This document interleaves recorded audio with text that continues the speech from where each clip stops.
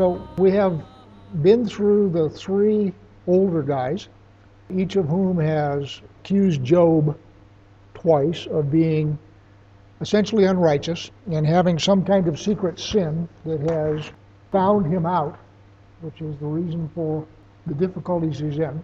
Job has not flinched. He has given them as good as he got and has stood fast that there's nothing going on that even remotely would have caused the problems that he's having. So at this point, they quit.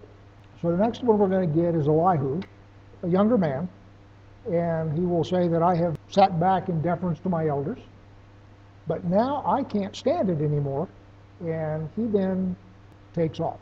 Now, by way of perspective, for those of you who have read ahead, you know that God will rebuke Job's three friends. God does not rebuke Elihu. However, Elihu doesn't say anything that is substantially different than what the three older guys have said. And the only thing I can think of is that Elihu is a young man and doesn't rise to the level of gravity that the older guys do, and so he isn't taken as seriously. Let me get into his speech, and then we're going to go over to Proverbs and some other places. So I'm now in Job 32. So these three men ceased to answer Job, because he was righteous in his own eyes, not righteous in their eyes, but righteous in his own eyes. Then Elihu, the son of Barachel, the Buzite, of the family of Ram, burned with anger. He burned with anger at Job because he justified himself rather than God. He burned with anger also at Job's three friends because they had found no answer, although they had declared Job to be in the wrong. Now, Elihu had waited to speak to Job because they were older than he, and when Elihu saw that there was no answer in the mouth of these three men, he burned with anger. So this is clearly a zealous young man. So verse 6, and Elihu the son of Barachel the Buzite answered and said, I am young in years, and you are aged. Therefore I was timid and afraid to declare my opinion to you. I said, let days speak, and many years teach wisdom. In other words, let the gray-haired ones speak. But it is the spirit in man, the breath of the Almighty, that makes him understand. It is not the old who are wise, nor the aged who understand what is right. Therefore I say, listen to me, let me also declare my opinion. So what he's saying is that wisdom ultimately comes from God. You guys haven't demonstrated any.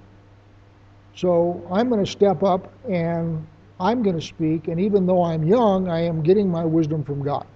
And from his words, he's kind of a hothead. Verse 11, behold, I waited for your words, I listened for your wise sayings, while you searched out what to say. I gave you my attention, and behold, there was none among you who refuted Job or who answered his words. So I was expecting you guys to step up with your gray hair and say something really wise, and you didn't do it. 13, beware lest you say, we have found wisdom. God may vanquish him, not a man. That one takes a little bit of unpacking. So beware lest you say, you in this case is the three older men. So beware lest you say, we have found wisdom. In other words, we figured it out.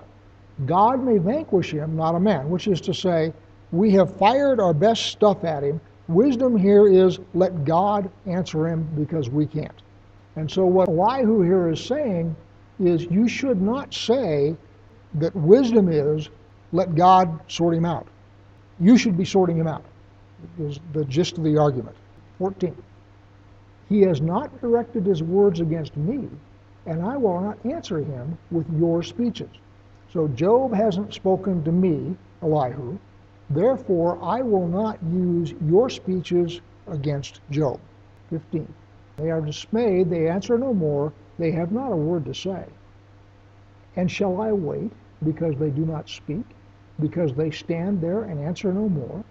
I also will answer with my share, and I also will declare my opinion.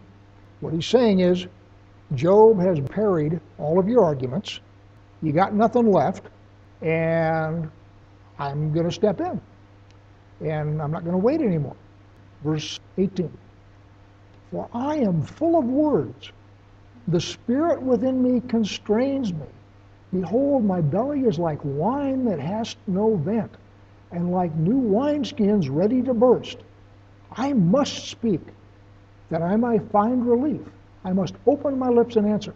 I will not show partiality to any man, nor use flattery toward any person, for I do not know how to flatter, else my Maker would soon take me away.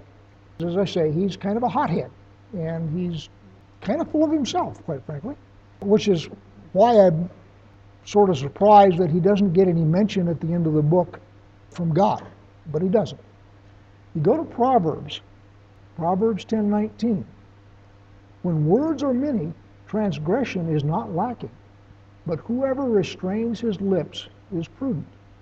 So the idea that this kid is bursting like a wineskin with new wine in it that's fermenting and just can't contain himself anymore, in Proverbs is regarded as, that's not maybe so good. Similarly, Proverbs 17:27, whoever restrains his words has knowledge, and he who has a cool spirit is a man of understanding. So what he's doing in his zeal here, he's sort of stepping outside the bounds of traditional Eastern wisdom, which is A, younger men keep silent in the presence of older men, but B, measure your words and don't be hasty to speak. And what he is specifically saying is, I got so much inside me, I feel like a fermented wineskin and I'm about to burst, and if I don't say something, I'm going to pop. And I'm suggesting to you that that's maybe not wise. And then James 3:2, for we all stumble in many ways, and if anyone does not stumble in what he says, he is a perfect man, able also to bridle his whole body. So the idea there is, if you can control your lips, you can control everything else. So I have no idea why God's rebuke doesn't extend to him, other than perhaps he is a rash young man who doesn't necessarily know any better. And you've all met 18, 19, 20-year-old young guys that are just full of fire and the Holy Spirit, or at least they think it's the Holy Spirit, and boy, they got stuff they gotta say. And I'm suggesting that perhaps Elihu is such a person. So first thing he's done now in verse 32, he's laid into his elders for being unable to bring Job to heel. Job's friends, even though they are no comfort, intend well, because what they think is nobody can be righteous. And if Job is claiming to be righteous, that right there is the sin of pride. And that plus a bunch of secret stuff must be going on in his life, otherwise this stuff wouldn't be happening to him. So what you need to do, Job, is you need to lose your pride, you need to confess your sins, you need to get on your face and suck carpet, and perhaps then God will hear and forgive you. This is all intended to be by way of getting him straightened back out so that he can return to God's blessing. Now, we're privy, of course, to chapter 1. They are not privy to chapter 1. Job is not privy to chapter 1. And so nobody here knows that Job, in God's eyes, is actually righteous. And God will rebuke him later, but much more gently than he rebukes his friends. So now down to chapter 33. So this is Elihu still. But now hear my speech, O Job, and listen to all my words. Behold, I open my mouth. My tongue in my mouth speaks. My words declare the uprightness of my heart, and what my lips know they speak sincerely. You can read this two ways. One way you could read it is, I am righteous. I don't believe that's what's meant. What I think it means is, I am sincere. I am coming to you in the uprightness of my heart. I have no ulterior motives here. That, I think, is the way to read it. Verse 4. The Spirit of God has made me, and the breath of the Almighty gives me life. Answer me if you can. Set your words in order before me. Take your stand. Behold, I am toward God as you are. I too was pinched off from a piece of clay. Behold, no fear of me need terrify you. My pressure will not be heavy upon you. Sort of two things again going on here. One is that Job would like to present his case before God, but realizes that in the presence of God, he would lose his knees and his voice. That's sort of thing one. And then thing two is, I'm a man just like you are, and furthermore, I am not one of the gray-haired ones like your friends.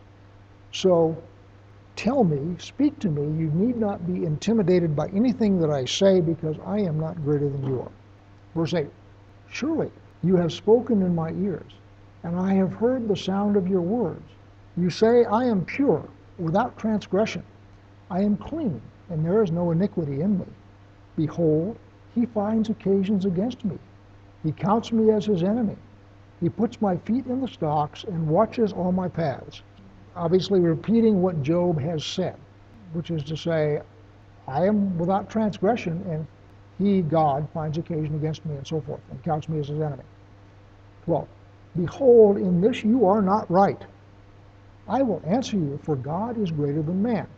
I'm not sure what you do with that. So first off, behold, you're not right, but that's pretty clear. I will answer you, that's clear. For God is greater than man. I'm not sure where that one goes. 13. Why do you contend against him, saying, he will answer none of man's words? Now, Job has said that, remember?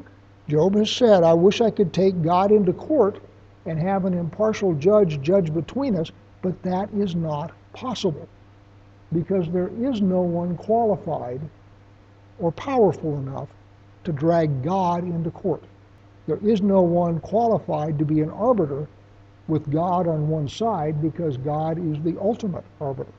So 13 again, why do you contend against him being God, saying, he will answer none of man's words? In other words, you have a complaint against God that God is not answering your charges. Who are you to make such a complaint? 14. For God speaks in one way and in two, though man does not perceive it. In a dream, in a vision of the night, when deep sleep falls upon men, while they slumber in their beds, when he opens the ears of men and terrifies them with warnings, that he may turn man aside from his deed and conceal pride from a man. He keeps back his soul from the pit, his life from perishing by the sword. So what Elihu is saying, Job is saying, is I have a complaint against God. I am being unjustly dealt with, yet God will not answer my defenses. So I'm trying to make a defense in the courts of heaven. God is not paying any attention to me. What Elihu is saying is God does speak. He speaks in dreams. He speaks in visions. He terrifies you to turn you away from a perilous path. In other words, there's all sorts of ways that God communicates with us, and the fact that he will not have discourse with you in a logical way that you demand does not mean that God isn't speaking to you. And in fact, what he's going to say is God is in fact speaking to you. This stuff that's happened to you is in fact communication from God. You're saying God won't talk to me, and what I'm saying is God is talking to you. You're just not listening. Back to verse 14 in this paragraph that we just read. For God speaks in one way and in two, though man does not perceive it. This is again a Hebrewism. 6 things God hates, yea, I'll give you 7. So God speaks in one way, yea, I'll give you 2, kind of a thing. And so God speaks all the time, even though you don't perceive it. Verse 19 now. Man is also rebuked with pain in his bed, and with continual strife in his bones, so that his life loathes bread, and his appetite the choicest food. God speaks through things like illness and having an upset stomach at night, that kind of thing. 21. His flesh is so wasted away that it cannot be seen, and his bones that were not seen stick out. In other words, you become so sick that you don't eat, and you waste away, and your bones are flowing through your skin. Verse 22. His soul draws near the pit, and his life to those who bring death.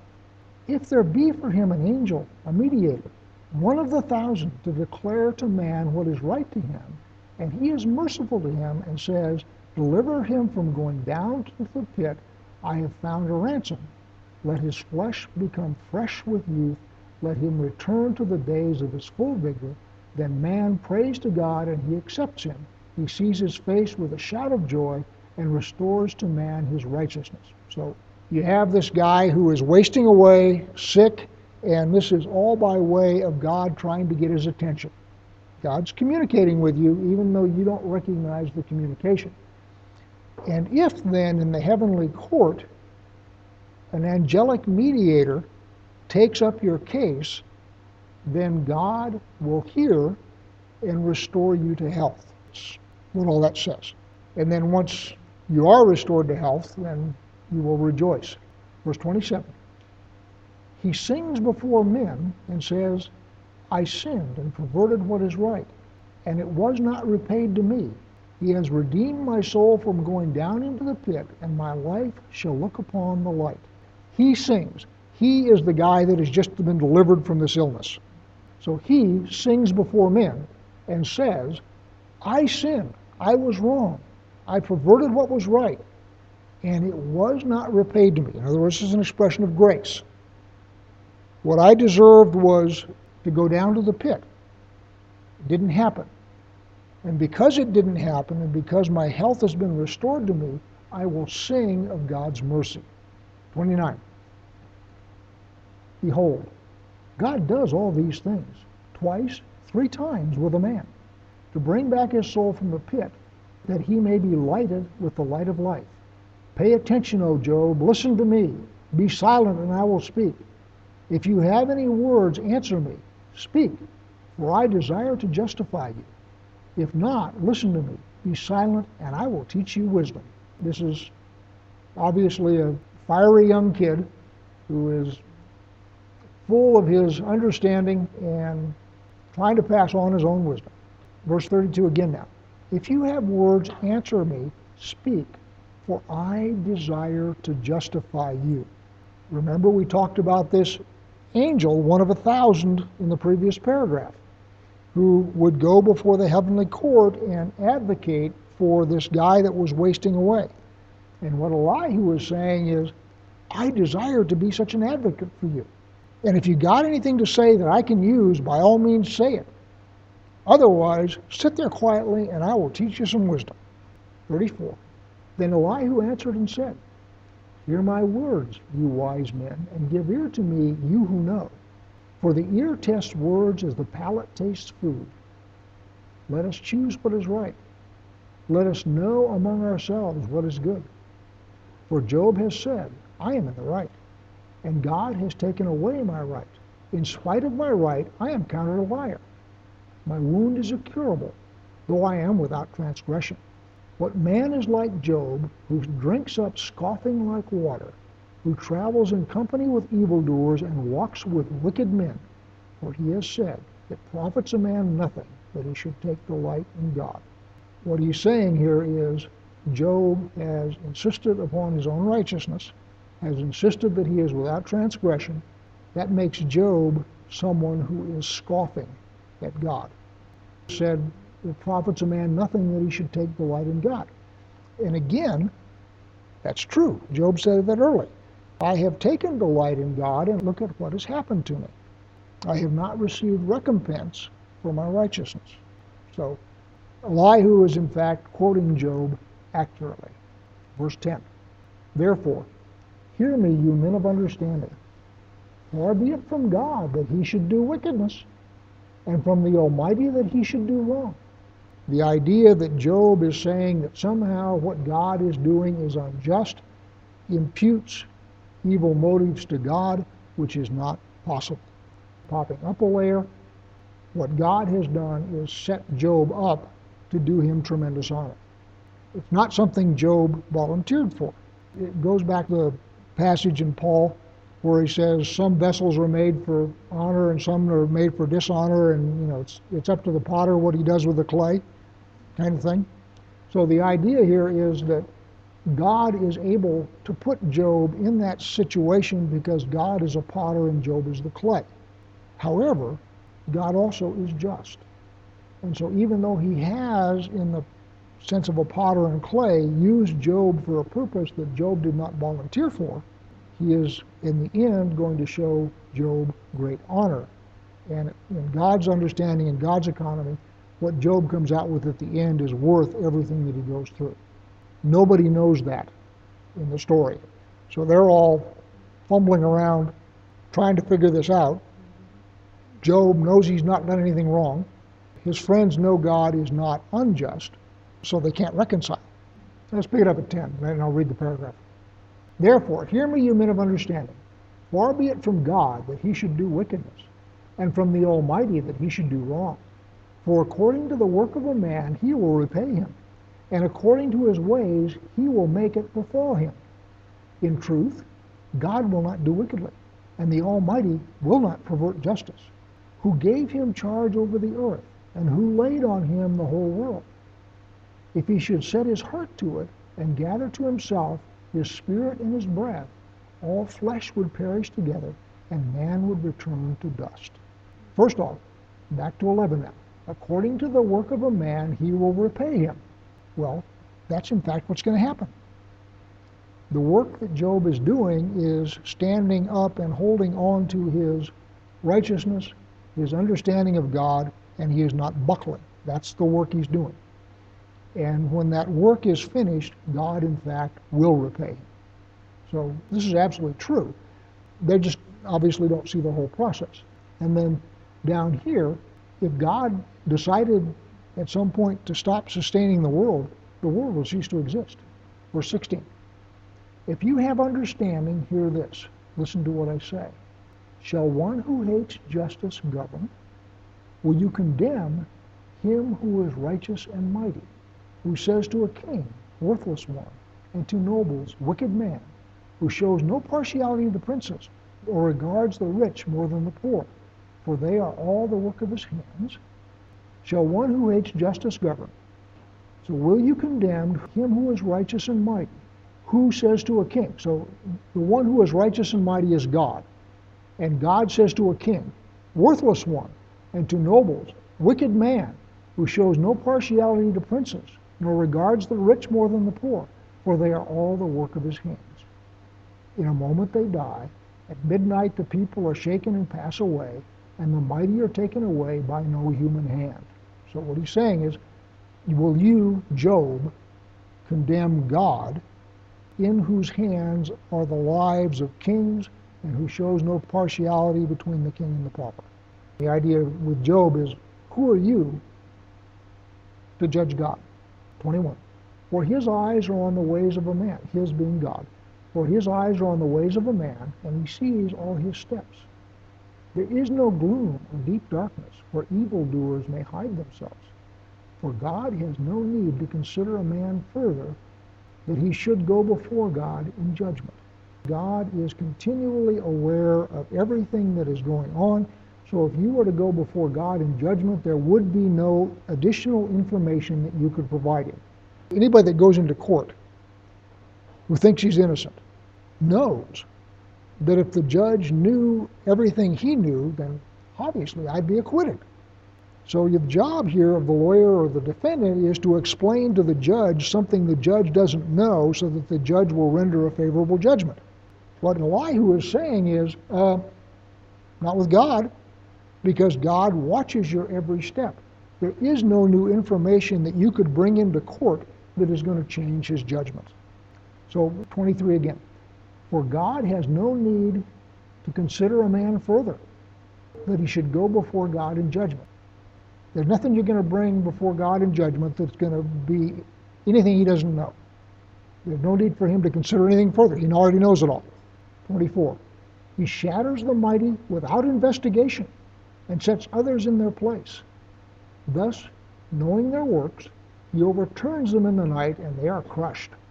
He strikes them for their wickedness in a place for all to see, because they turned aside from following him, and had no regard for any of his ways, so that they caused the cry of the poor to come to him, and he heard the cry of the afflicted.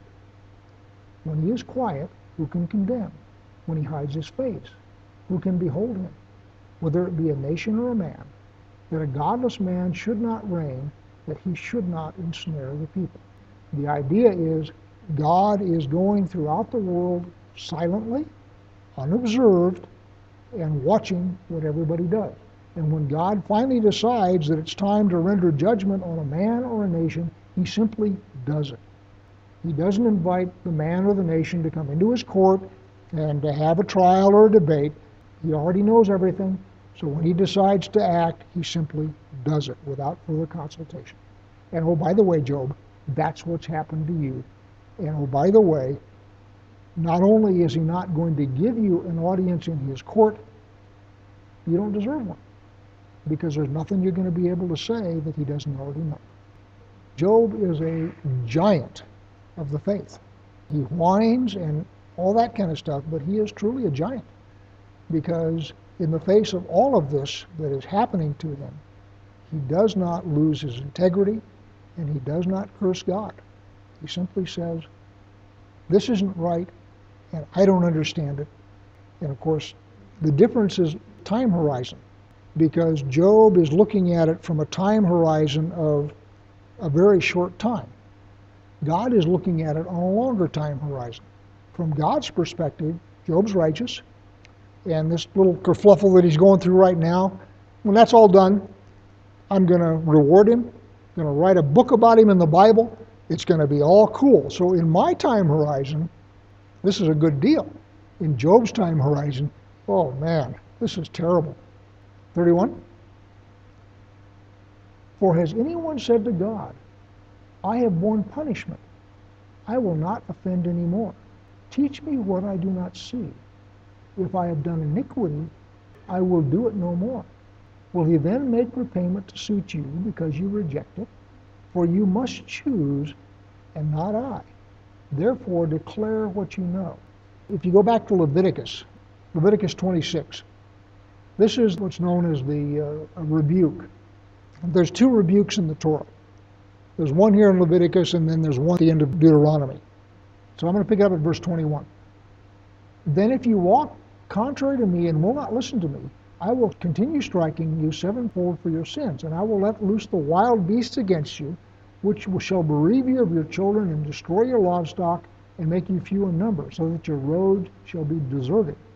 And if by this discipline you are not turned to me, but walk contrary to me, then I will also walk contrary to you, and I myself will strike you sevenfold for your sins.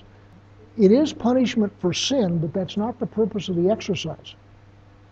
The purpose of the exercise is Israel has gone astray, and what they're doing is being smacked around for their sin with the idea that they'll straighten up and say, whoa, we have sinned, and will turn and go back to where they're supposed to be. So it isn't vindictive punishment that is in view here. What it is correction. So I will punish you, yes, and I will do that because you've sinned, yes, and you deserve it, yes, but the idea is I really want you to take notice when this happens and turn around and get back to where you're supposed to be. That's what Elihu is talking about. So now come back to Job 34:31. For has anyone said to God, I have borne punishment, I will not offend any more. Teach me what I do not see. If I have done iniquity, I will do it no more. So the idea there is, Job, you're being chastened by God. God is communicating with you, Job. What you need to do is you need to quit walking contrary to God and get rid of your sin and get back into good relationship with him. In other words, all of this that has happened to you, Job, is by way of getting you back on track, not because God takes some perverse delight in punishing you. The difference here is time horizon. From the horizon of these two men, Job has either sinned or not, and his punishment is either just or not, but his only remedy in Elihu's perspective is to turn. From Job's perspective, there is no remedy because I can't turn. In other words, I've been walking righteously, so I can't turn, so I can't respond to this correction. And Elihu is saying is, you need to respond to this correction and turn around and get back to where you're supposed to be so the correction will stop. 33. Will he then make repayment to suit you because you reject it? For you must choose, and not I. Therefore declare what you know. So what he's saying is, God will not make repayment to suit you. God does not dance to your tune. And you, Job, must make the choice. I can't make a choice for you. Therefore, declare what you know, which is to say, confess your sin. 34. Men of understanding will say to me, the wise man who hears me will say, Job speaks without knowledge. His words are without insight. Would that Job were tried to the end, because he answers like wicked men. For he adds rebellion to his sin. He claps his hand among us and multiplies his words against God. All which is to say, Job, it is very obvious to all four of us that you have got to be a sinner. Because the only reason that this would be happening to you is in recompense to sin, because God is just. And here you are, not only insisting on your righteousness, but you're adding rebellion to your sin. Instead of confessing your sin, turning and trying to get back to God, what you're doing is you're shaking your fist in God's face and you're saying, I'm righteous. And that is rebellion, which is on top of the sin that you are in. As I said, I don't see why Elihu is not included in the rebuke that God does at the end. I am going to stop there. We got a couple more chapters of Elihu there. I don't want to start on another chapter. I don't think I have time to finish it. Please consider becoming a sponsor. Please visit crimsonthread.com/purpose for an explanation of what we're doing and perhaps to become a sponsor. Thank you.